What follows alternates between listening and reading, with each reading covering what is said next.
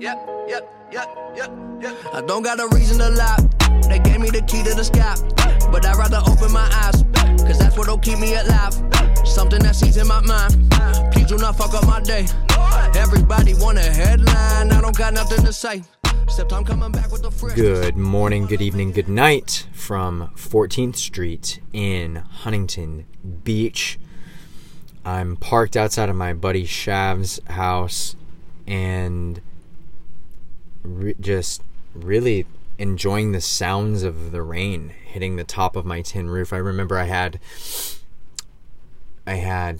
a dream of having a tin roof and what that would entail, and just the sound of rain on that roof. And I also wanted van life, and damn, dude, did I get it both. I got it both.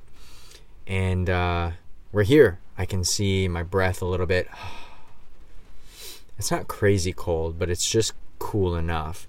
And the weather's been wild in California here. It's just been nonstop raining, which I've never seen before. So, yeah, I'm in my estate on wheels, and I have a lot of wet clothing, but I'm hoping that it won't smell up the place. Everything's all strewn, maybe spread out, okay, for layman's purposes. Everything's spread out, and man, I'm just enjoying the peace and quiet. Bosco's chilling on the bed, got a candle lit here, and I'm just thinking about, man, I've been over the last 2 weeks just in a giant reflection period, and I want to do an episode on gratitude and trust. On gratitude from the front that there's so much that we overlook in a single day that we could be grateful for. Being in a van has taught me a lot about just appreciation for the small things, because, man, you are vastly limited as to how you gotta move like a ninja in this thing. And yeah, but the obvious luxury to the flip side luxury to that is that I'm in Huntington Beach. I get to see my friends. Yesterday we went surfing. Awesome freaking sunset session. It was a little windy, but just being out there in the water during that golden hour was absolute magic. And obviously today, having 4 of my best friends, or I guess 3 of my best friends, including myself altogether, I am my own best friend too. So 4 of my best friends altogether, for the first time in literally maybe a year and a half, 2 years, which was really, really fun. And yeah, just the amount of joking that happens. If you don't joke with your friends, if you don't have friends that make you laugh so hard, you have the wrong friends. And I don't want to condemn you to the wrong friends, but you might want to at least spice it up a little bit and either completely ditch your friend group or just include people who are a little spicier, with that humor muscle, because it makes a hell of a difference. Yeah, so gratitude is huge on the heart. Just some random thing that came to my mind is that this next year, I just want to give more. I want to trust myself in giving more, because I know every time I give, I receive, and it's not always instant, but to feel enough abundance, even if maybe the monetary abundance is not fully there, if you don't feel like you're on top of finances or whatever the case, giving what we can and giving regularly and showing the universe that we are abundant is something I really want to focus on for this coming year. So the gratitude is immense. I've got Bosco here. We went on a little walk today in the rain. It was not pleasant, but we did it. I had to get old boy out of the house grateful for all of the work opportunities, grateful for the support, for the people in my life, my clients, my partners in business, this wild fucking vision that we have, that is literally a spiritual journey. It's literally like, if you've ever done plant medicine or any sort of under supervision, right? Psychedelic journey or whatever the case, it's not always the easiest thing, and oftentimes it'll give you a full cycle.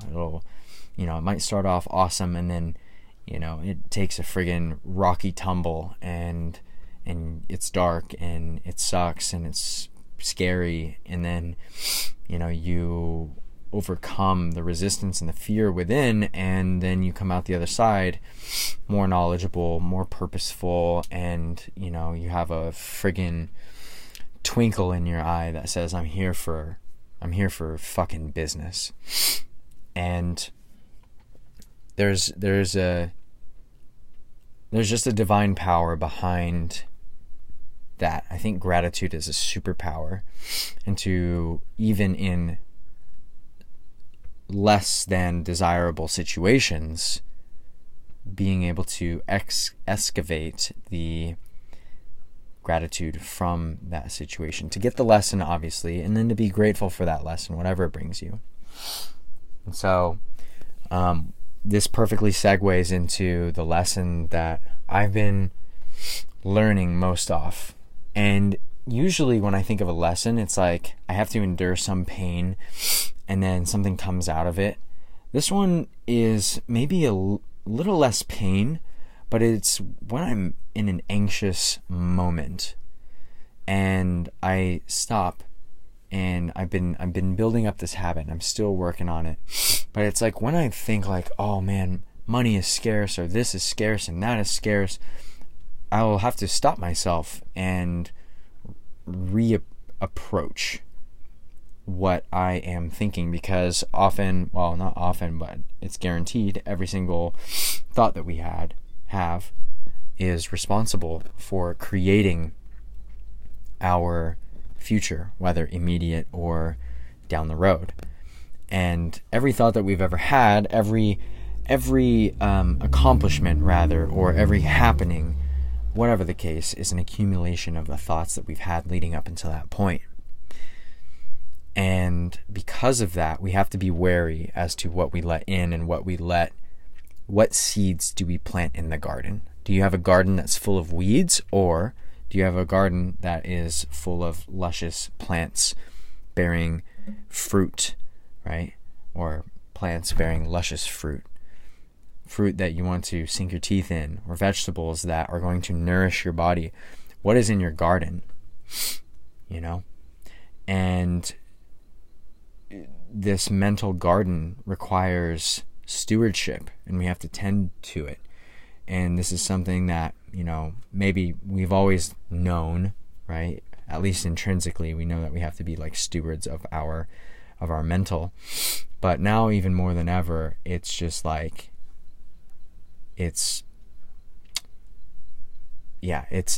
apparent that when we can work ourselves out of a negative thought loop and into a positive thought loop, that the universe responds to that, and it will give you exactly what you need. So here's an example. Today, I had a little moment mentally where I was like, oh man, like I wish I was here, right? Financially. Not that I'm in a bad spot, but we always want to be doing better.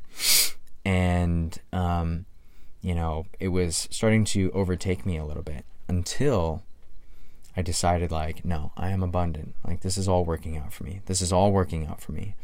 And then I had a call with a client who wants to set up a monthly recurring payment for me, only $300, but to do breathwork sessions each month. 2 breathwork sessions a month for $300 a month. Pretty freaking great idea. Pretty freaking sweet deal. And in turn, he's like, I'll refer you and whatever, and take a look at your business, and we can set it up.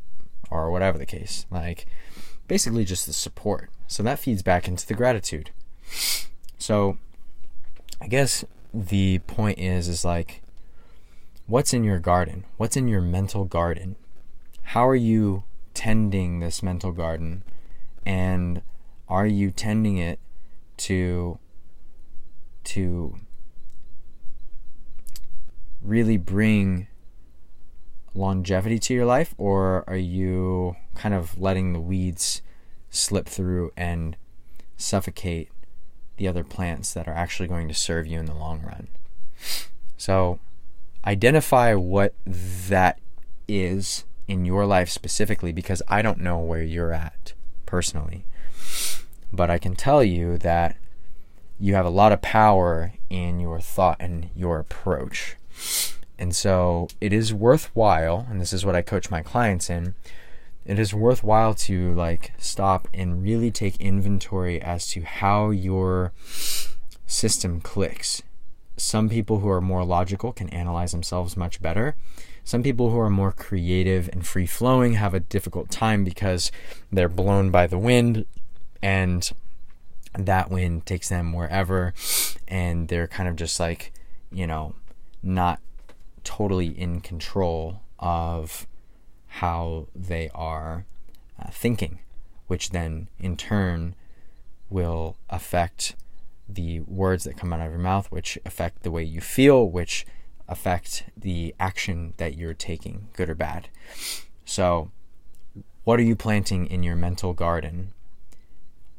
Are you taking care of it? What can you do differently? What works for you? Also, like, don't just look at the bad all the time. Even with like successes and failures on a macro scale. Yes, failures are lessons, but if you fail, it sucks, it still stings, whatever, and you grow more from it, arguably more than your successes. But are you also celebrating your successes? Are you realizing that you are winning when you're winning? It's easy to recognize when you're losing. That's fucking easy, dude. Anybody can do that. My dog can do that, bro. But are you still enough to understand what a win means for you, and to let that feedback really play into your vision and your purpose as you move forward? So I love that. That's going to be the title of this episode. What are you planting in your mental garden? And I hope you enjoyed the metaphor, the update, wherever you are, whoever you are. Thank you. I love you. And thanks for spending time here, because you could be listening to anything else. So with that, I'm off to bed. Have a good night, good morning, good day.